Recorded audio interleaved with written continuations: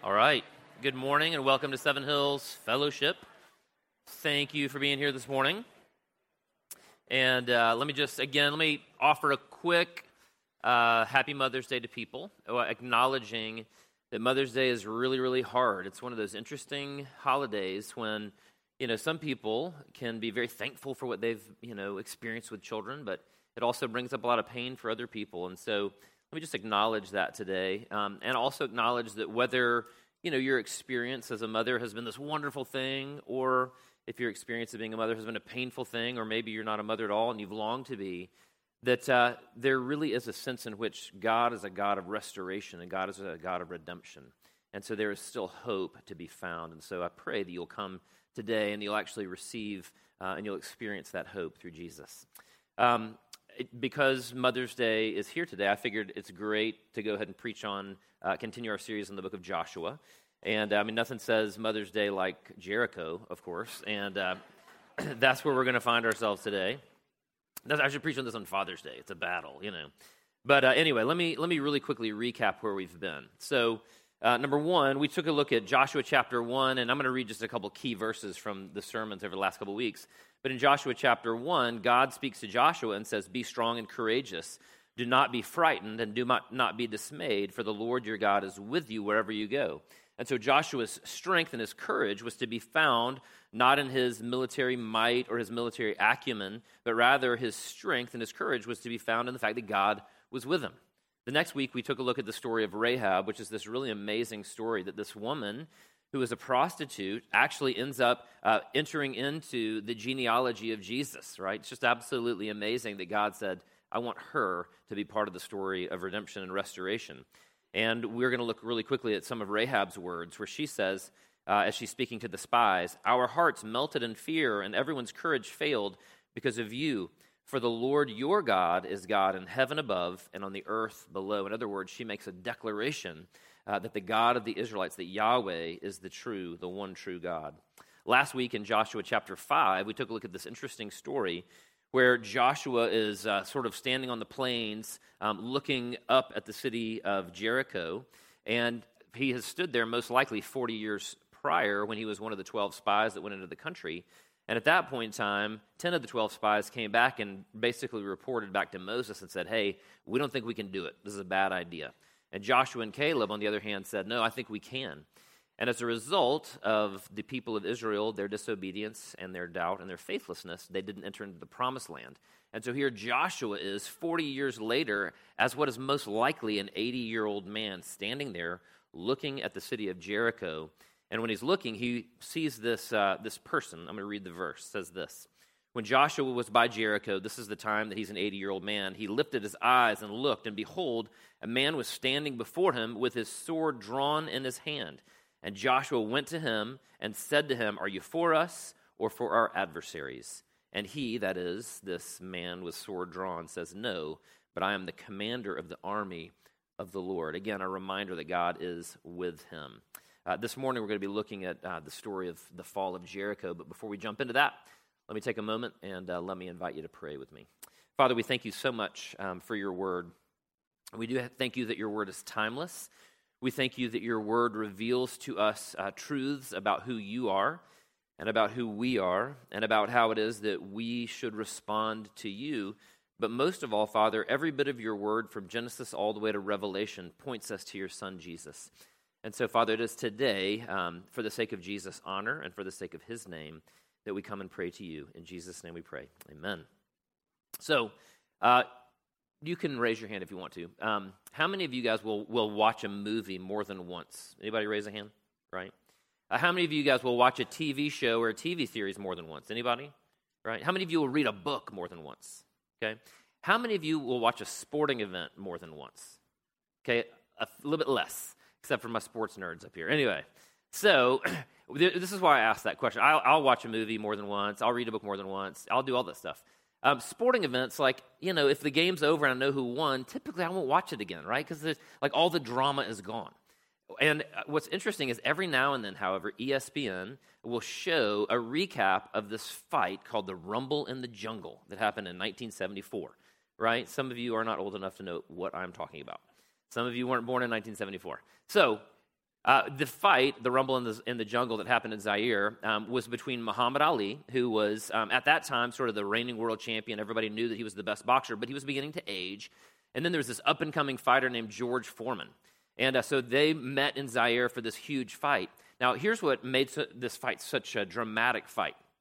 It made it such a dramatic fight because Ali was aging, and at the same time, George Foreman was just sort of coming to prominence. And George Foreman was this huge, muscular guy, not unlike myself, and he terrified everybody. Again, I don't want to brag or anything, but anyway. And what's interesting is that George Foreman was known for knocking people out. Right? He wasn't known for outboxing them or having quick feet or quick hands. He was known for knocking people out. And what's interesting is in his previous 2 fights, he had knocked out 2 of the people, Joe Frazier and Ken Norton, both of them who had beaten Ali. And so this was this really amazing fight. Now, back to the point of me watching this fight. I have watched this fight now, or bits and pieces of it, probably 5 or 6 times. I always know who wins the fight, and I always watch the fight and wish it didn't end the way that it did, right? Because I'm a huge George Foreman fan. I think he's awesome. He's just really funny and interesting guy. But to just give it away, he loses the fight. And what's interesting is, again, going into the fight, everybody thought, hey, George Foreman's on the rise. Ali's sort of, deteriorating. He's dwindling. Maybe this is the chance where Ali loses. And what's interesting is before the fight, Ali went ahead and kind of told the world what he was going to do. There's this interesting interview with him and Howard Cosell, if you guys remember Howard Cosell. And in that interview, Ali basically says, I'm going to employ this tactic called the rope-a-dope. Right? So maybe some of you guys have heard this tactic called the rope-a-dope. But essentially what it was that Ali said, I'm going to basically let George Foreman punch himself out. I'm going to lean against the ropes, and I'm going to get into a defensive position, and I'm going to let him hit me and hit me and hit me and swing and swing and swing until he's exhausted. Well, to us, that sounds like a perfectly good tactical option because I've watched the fight 5 or 6 times, and I know that Ali ends up winning, right? But before the fight, it sounded crazy. Agreed? Like, I'm just going to let this giant man who is massively strong and knocked out all these people, I'm just going to let him punch on me? That does not sound like a good plan, right? That's not a good strategy. And yet, we know that Ali actually won the fight. Now, here in today's story, Joshua chapter 6, the story of Jericho, we have a similar strategy that sounds, frankly, a little crazy. Yeah, we're going to jump into it really quickly here, and we'll see what the outcome was for the children of Israel. So follow along with me, if you will, Joshua chapter 6, verses 1 through 27. Now the gates of Jericho were securely barred because of the Israelites. No one went out and no one came in. Now listen to this. Then the Lord said to Joshua, see, I've delivered Jericho into your hands along with its king and its fighting men. Now let me just call time out really quickly here. Not to be rude, not to be disrespectful, but it's interesting that as the Israelites are standing there looking at this large walled city, that God would say, look, mission accomplished, right? The walls of this city, Jericho, were 14 feet thick, right? I mean, that's pretty huge. It's pretty thick. At 11 feet, the walls began a slope of a 35-degree angle to a height of around 30 feet. And so this walled city probably looked virtually impregnable to the Israelites. In other words, they probably looked at it and thought, how are we going to do this, right? How in the world are we going to take this city? Joshua may have been thinking that himself. He may have been scratching his head, looking at those walls and thinking, how's this going to go? And it's at that moment that God says to Joshua, see, I've delivered Jericho into your hands. Mission accomplished. It's kind of ironic. Verse 3. Here's what God tells Joshua. March around the city once with all the armed men. Do this for 6 days. Have 7 priests carry trumpets of ram's horns in the front of the ark. On the 7th day, march around the city 7 times with the priests blowing the trumpets. When you hear them sound a long blast on the trumpets, have the whole army give a loud shout. Then the wall of the city will collapse and the army will go up, everyone straight in. And so God has already proclaimed to Joshua that the battle is already won, right? You're good. And so you can imagine that Joshua is waiting for further instructions. What's the plan, God? And this is what God gives him. He says, priests, the ark, trumpets, and lots of marching, right? That's God's plan. Joshua may very well have been surprised at the absence of anything resembling a military angle to what God told him, right? He may have been like, okay, what else?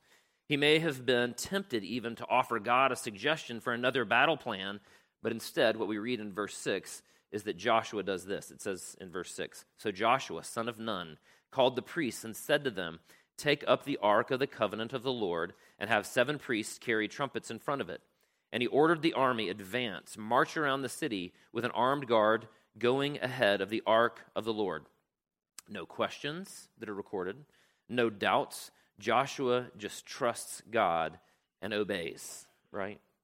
Maybe that's what happens when someone has stood in the presence of the Lord, right? Maybe that's what happens. Maybe they just learn to go, "All right, God, whatever you say," right? And we see Joshua doing that right here. Now, notice very quickly, too, the presence of the ark in these instructions. In the first 13 verses, we actually read about the ark 9 different times. And so the ark is mentioned over and over and over again. And what's clearly being pointed out here is that the central character in this story of the Battle of Jericho, it's not Joshua, it's not Rahab, it's not the spies. The central character in this story is God, right? He's the one who will be the hero. The battle belongs to the Lord, ultimately. That's a quote from a Petra song. You're welcome. Verse 8. Yeah, I'm going to throw like every sermon for the next year. Anyway, verse 8.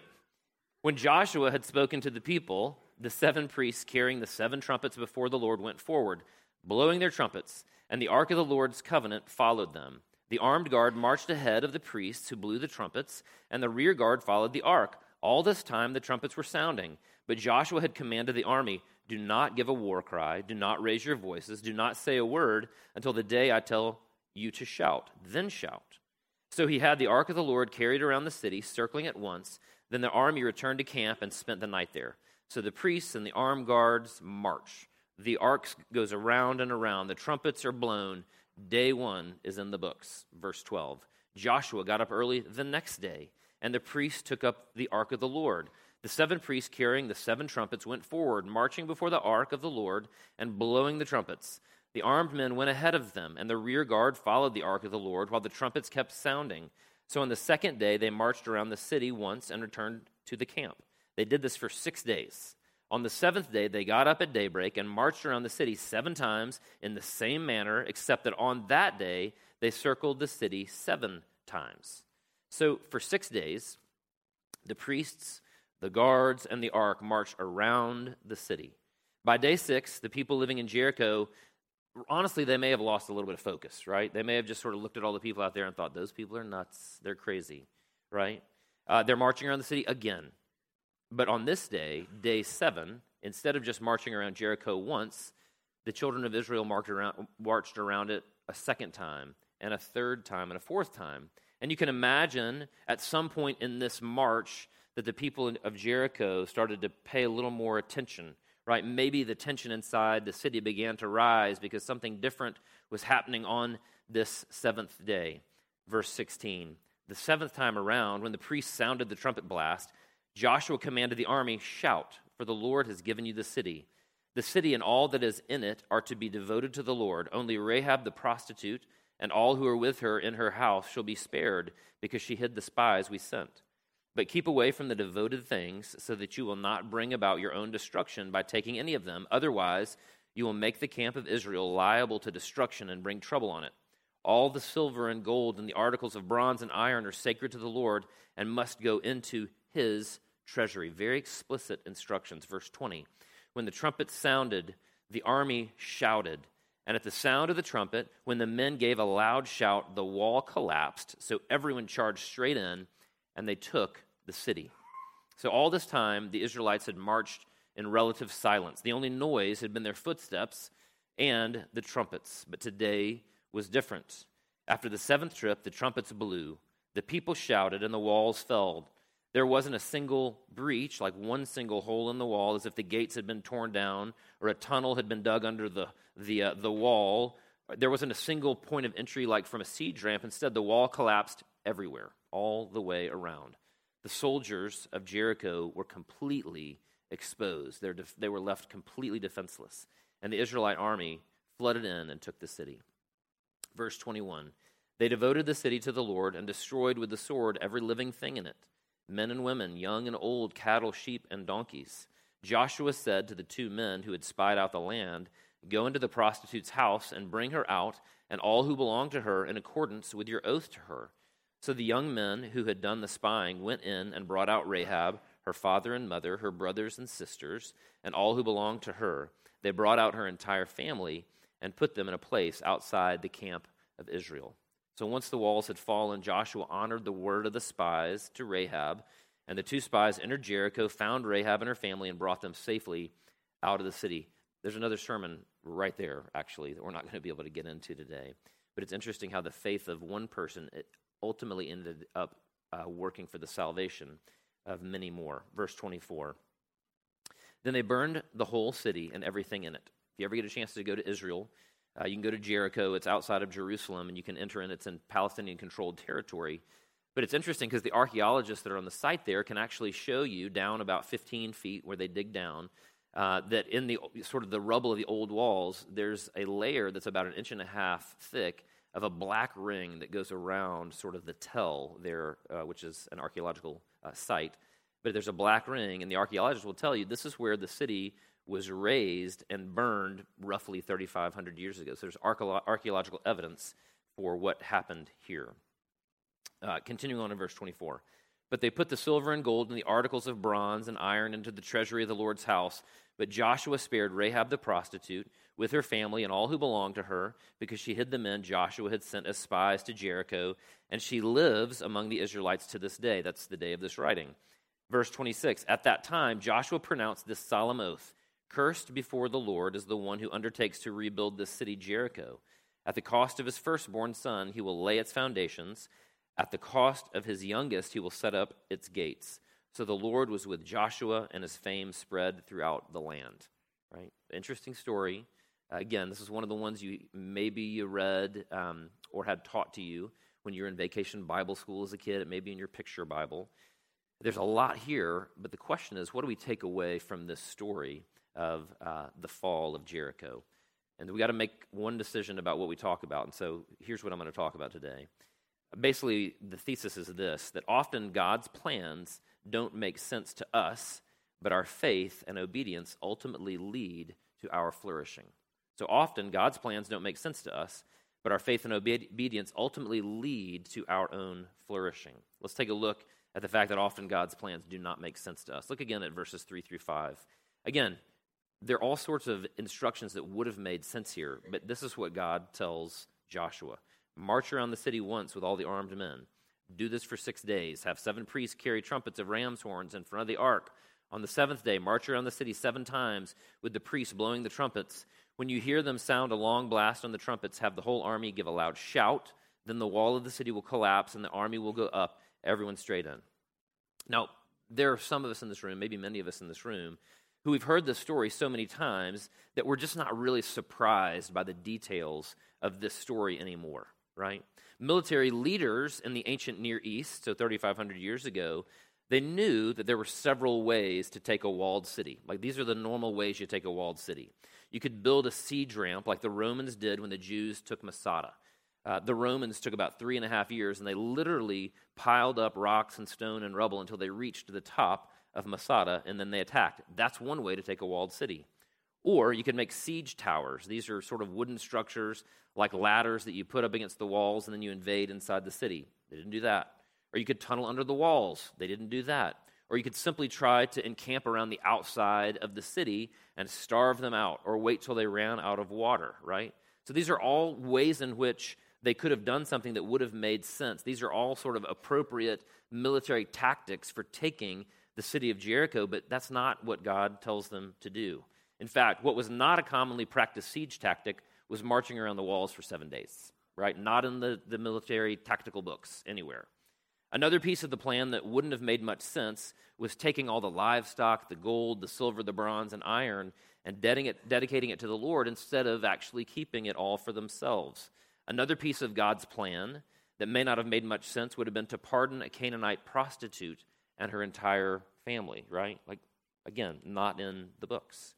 None of that makes much sense to our human sensibilities. The Babylonians and the Assyrians wouldn't have done things that way. So often, however, God's plans just don't really make that much sense to us. It's just true. I mean, if you think about it, think about your own life. Think about how often God has done things in your own life that have ultimately led to something wonderful and good, but that have been horribly painful, and they just don't make any sense to us. Over and over again, we see this in Scripture, right? We see Sarah, who gives birth to Isaac when she's 90 years old, right? She experiences, 70, 75 years of being barren, right, of not having children. And yet God answers her prayer when she's a 90-year-old woman. God decides to bless Jacob, who is the guy that really struggles with deception and lying, right? Not only that, but God decided to save Israel through the misadventures of Joseph, being thrown into a pit and sold into slavery and working in Potiphar's house and being falsely accused and being thrown into jail in Egypt and then finally coming to be second in power over Egypt. Like, that's just, again, that doesn't make any sense. Everything up to that point just doesn't make sense to us. God didn't choose any of David's kingly-looking brothers. They were strong and handsome and looked tough, but instead God chose this small shepherd boy to be the king over Israel. Again and again, God does these things that just don't make sense to us. Perhaps there is nowhere where this is more clearly seen than in Jesus. The Jews had read the Scriptures, and they knew that a promised Messiah was coming. They expected him. They really expected him to come. What they didn't expect, however, was for the Messiah not to come in power, but instead to come in weakness, right? That wasn't their plan. They expected him to conquer and to punish their enemies, not to offer them forgiveness, and then ask them to do the same. That didn't make any sense to them, right? They just really wrestled with all of that. That's why they ultimately rejected Jesus. And frankly, God's plans still don't make sense to us, but we are faced with a choice, honestly. Just like Joshua was faced with a choice, just like Sarah was faced with a choice, just like the disciples were faced with a choice, and honestly, just like the Pharisees were faced with a choice. Will we trust in God's plans, or will we decide for ourselves what is true, what is right, and what is good? Right? Each of us is faced with that decision because so often what God does, his plans just don't seem to make any sense to us, right? But part of what we see, the second point that we see in this narrative, is that it's precisely our faith and our obedience that are required, right? Because ultimately they lead to flourishing, to our flourishing, to the flourishing of others. I don't think it's an overstatement to say that many of the Israelites may have quietly doubted God's plan for overthrowing Jericho. I don't think that's an overstatement at all. It's not unthinkable that the Israelites would have whispered behind Joshua's back that marching around Jericho was foolish, and that a more practical and traditional plan of attack would have just made more sense, right? That's not that much of a leap. I mean, people, you just can't help but have opinions, right? We can pretend like we don't, but we really do. And I think that's actually why the Psalms gives us a voice to say, God, what are you doing, right? Why are you letting the wicked prosper? In the end, however, look at how the Israelites responded. Look at how Joshua responded. For 7 days, they got up, put on their gear, grabbed their trumpets, loaded up the ark, reported for duty, and marched around the city of Jericho despite whatever doubts they may have had, and despite even the jeers of those in the city of Jericho. And on the seventh day, after the seventh march around the city, they obeyed God and they shouted. And when the walls had fallen down, they set apart the treasure instead of taking it for themselves. And it wasn't just the faith and the obedience of Joshua. It wasn't just the faith and obedience of the Israelites. It was also the faith of Rahab as well. We've already read that this woman who was a prostitute was the one who initially trusted in God as her Savior. And it would have been logical for her after the spies had left, she could have reconsidered and thought, what have I done? Like, this is nuts. She could have taken her family, left the city, and gone and headed for the hills to hide out. But instead, she trusted in God, and she obeyed. Now, more often than not, here at Seven Hills Fellowship, we don't really talk that much about obedience. We don't really talk that much about duty. Rather, we talk about Jesus and his perfect obedience on our behalf. And the reason for that is actually pretty simple. I believe that it's easy to be obedient, but then to ultimately have that obedience flow out of a heart of fear. If I don't obey God, he'll crush me. Right? That's not the kind of obedience that God desires. Or that obedience can flow out of a heart that desires to control God or to manage God or to manage a particular outcome, right? Again, Krista doesn't want me to act honorably to her so that I get a particular outcome from her. She wants me to honor her because I love her. So if that's the case, then we're just using God like a genie in a bottle. If those are the reasons we're obeying God, then we're just using him, right? Remember, the older brother in this parable of the prodigal son was incredibly obedient. If, however, instead of obeying God for those reasons, we trust in Jesus' perfect life and his obedience on our behalf, then our hearts and our wills are free to obey God out of gratitude for the grace and the mercy that he's shown us. That's why we often talk ultimately about Jesus' obedience on our behalf. And yet, throughout Scripture, faith and obedience clearly go hand in hand over and over and over again. Let me read a few verses that point that out. Psalm 103 says this, "But from everlasting to everlasting, the Lord's love is with those who fear him, and his righteousness with their children's children, with those who keep his covenant and remember to obey his precepts." In other words, Old Testament obedience is a piece of the fabric of our lives, of our relationship to God. Matthew 28, this is Jesus after he's lived his life with the disciples. He shepherded them, taught them, walked with them for 3 years. And here's what he says as he's getting ready to ascend up into heaven. "Therefore, go and make disciples of all nations," that's us, "baptizing them in the name of the Father and the Son and the Holy Spirit, and teaching them to obey everything I have commanded you. And surely I am with you always to the very end of the age." Old Testament obedience, Jesus' obedience. Further along the New Testament church, Romans chapter 6, listen to what Paul says. "Don't you know that when you offer yourselves to someone as obedient slaves, you're slaves of the one you obey, whether you are slaves to sin, which leads to death, or to obedience, which leads to righteousness? But thanks be to God that though you used to be slaves to sin, you've come to obey from your heart the pattern of teaching that has now claimed your allegiance. You have been set free from sin and have become slaves to righteousness." So clearly, faith and obedience always go hand in hand, right? They're part and parcel of the Christian faith. But the question is why? What is it that our faith does? That's the last thing we see in this narrative. Is what we see is that even though often God's plans don't make any sense to us, and that even in the midst of that, our faith and obedience are required because ultimately they lead us to lives of flourishing. Listen to verse 20 and verse 25. "When the trumpet sounded, the army shouted, and at the sound of the trumpet, when the men gave a loud shout, the wall collapsed, so everyone charged straight in, and they took the city." What did their obedience and faith gain them? Entrance to the city, victory. Look at verse 25 with Rahab. What did her faith and obedience gain her? "But Joshua spared Rahab the prostitute with her family and all who belonged to her, because she hid the men Joshua had sent as spies to Jericho, and she lives among the Israelites to this very day." Her faith and obedience actually led to flourishing for her. 40 years prior to this moment of this marching and the trumpets and the shout and the overthrow of Jericho, 40 years prior to this, the Israelites chose not to trust in God, not to have faith in him. They refused to obey God, and as a result, they wandered in the desert, and they didn't enter into the promised land. That was the curse of their lack of faith and their disobedience. Adam and Eve doubted God. They disbelieved him. They disobeyed him, and as a result, they were cast out of the garden, and humans have been looking for Eden. You and me, we've been looking for Eden ever since. Parents know clearly, very clearly, that disobedience leads to burned fingers, to crankiness, and to stomach aches, right? That's the result of disobedience.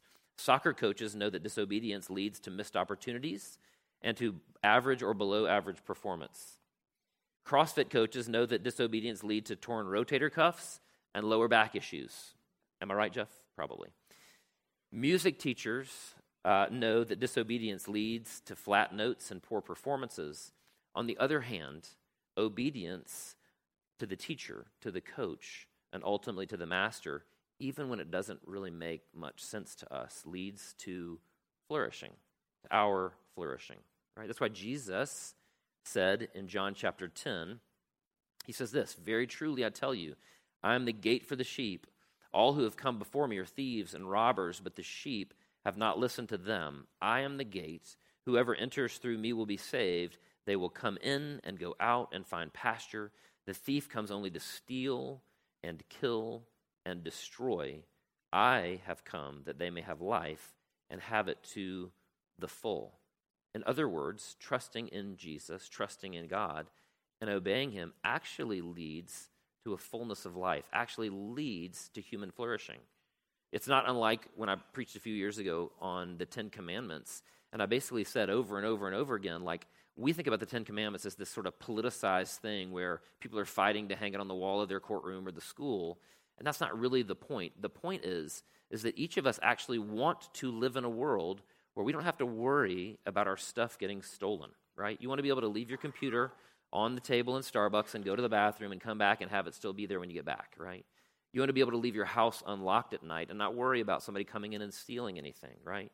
You want to be able to have relationships with other people and go into downtown Atlanta and not worry about getting murdered or getting killed, right? You want to be able to have a relationship with your children or your husband and not have to worry about them being dishonest to you. That's actually the world that we want to live in, and you can look at it and you can say, if we lived this way, if we trusted in God, even when it didn't seem to make sense to us, it would actually lead to our flourishing as human beings. That's what Jesus is saying here in John chapter 10. What's interesting about the story of Jericho is that in some respects, the ultimate message of this story is that faith and obedience lead to rest and redemption. That faith and obedience lead to rest and redemption. Rest, because the promised land symbolizes an end to slavery and an end to wandering and being brought home. All right, how many of you long for home? Right, that place where you fit, that place where you feel safe, that place where you don't have to say the words anymore, like, I just don't feel like anybody knows. I don't feel like anybody understands me. But faith and obedience ultimately lead to a place of emotional, psychological, physiological rest, right? That's what the promised land ultimately represents, and ultimately represents heaven. Rest and redemption. Redemption because Rahab, the prostitute, is saved from condemnation, right? Her record, which, let's face it, was probably not a great record, is erased, right? She's saved from condemnation, and she enters into the family of God, right? It's amazing. It's a story of rest and redemption because of our faith, ultimately, in Jesus. As we look around the room this morning, there are tables with bread and wine on my right and your left, and bread and grape juice on the left-hand side of the auditorium. But what this meal that we call the Lord's Supper, or we call communion, what it represents are those two things. It represents rest, right? You can obey, right? Because ultimately your obedience doesn't have to be perfect, because Jesus' obedience was perfect on your behalf. And so you can enter to and walk up to the table of the Lord, and you can take this bread and dip it into the wine, because ultimately your safety is in Jesus' perfect obedience on your behalf. And you can rest, right? And you can obey God out of gratitude, not out of fear, or not out of trying to manage the situation. But not only that, this meal is a message of redemption, right? That just like Rahab the prostitute, we can look at our record, and we can look at the times that we have been dishonest. We can look at the times where we have stolen, whether that's physically taking something that doesn't belong to us, or stolen through plagiarism, right? There are any number of different ways that we can steal. And ultimately, it's not our record, again, that matters, but it's Jesus' record that offers us restoration and redemption. And so what I would ask you to do today, as you think about this meal, and even as you think about the story of Jericho, that you would have faith in Jesus, the one who earned our rest and the one who earned our restoration. And so I would ask that you come before him today, come before God, and that you receive this bread and wine, and that you believe that you can rest knowing that God loves you and has forgiven you and even invited you into his family, and that he welcomes you home, again, not because of your performance, but because of the performance of his son Jesus. I'm going to pray, but before I do so, I'm going to read the words of institution, and then I would like to invite you to come and to take the Lord's Prayer and to receive that rest and to be reminded of that redemption. For I received from the Lord what I also passed on to you. The Lord Jesus, on the night he was betrayed, took bread, and when he had given thanks, he broke it and said, "This is my body, which is for you. Do this in remembrance of me." In the same way, after supper, he took the cup, saying, "This cup is the new covenant in my blood. Do this whenever you drink it in remembrance of me. For whenever you eat this bread and drink this cup, you proclaim the Lord's death until he comes." Let's take a moment. Let's pray. Father, I thank you that though very often we have no real idea what you're doing, and very often the plans that you have are just not at all like the plans that we would come up with, Father, I pray that you would enable us to trust in you and to obey you, because like Joshua, we've stood in your presence, and we know that you're good, and that we know that you're God, and that we know that ultimately you desire what is best for us. And so, Father, I pray today that we would even be able to come and we would be able to take this bread and this wine, and it would be a reminder that your plan is all that was required for us to be made right. And so, Father, I pray that we would take this bread and we would take this wine, and that we would rest in the perfection and the obedience and the sacrifice of your Son, Jesus. Father, I pray that we would take this bread and that we would take this wine, and that we would believe you and trust in you that we have been redeemed, that we have been restored. So, Father, let us declare as we take this bread and wine that our hope is in you and in your Son, Jesus' life and death and resurrection on our behalf. We pray all these things now in the name of your Son, Jesus Christ. Amen.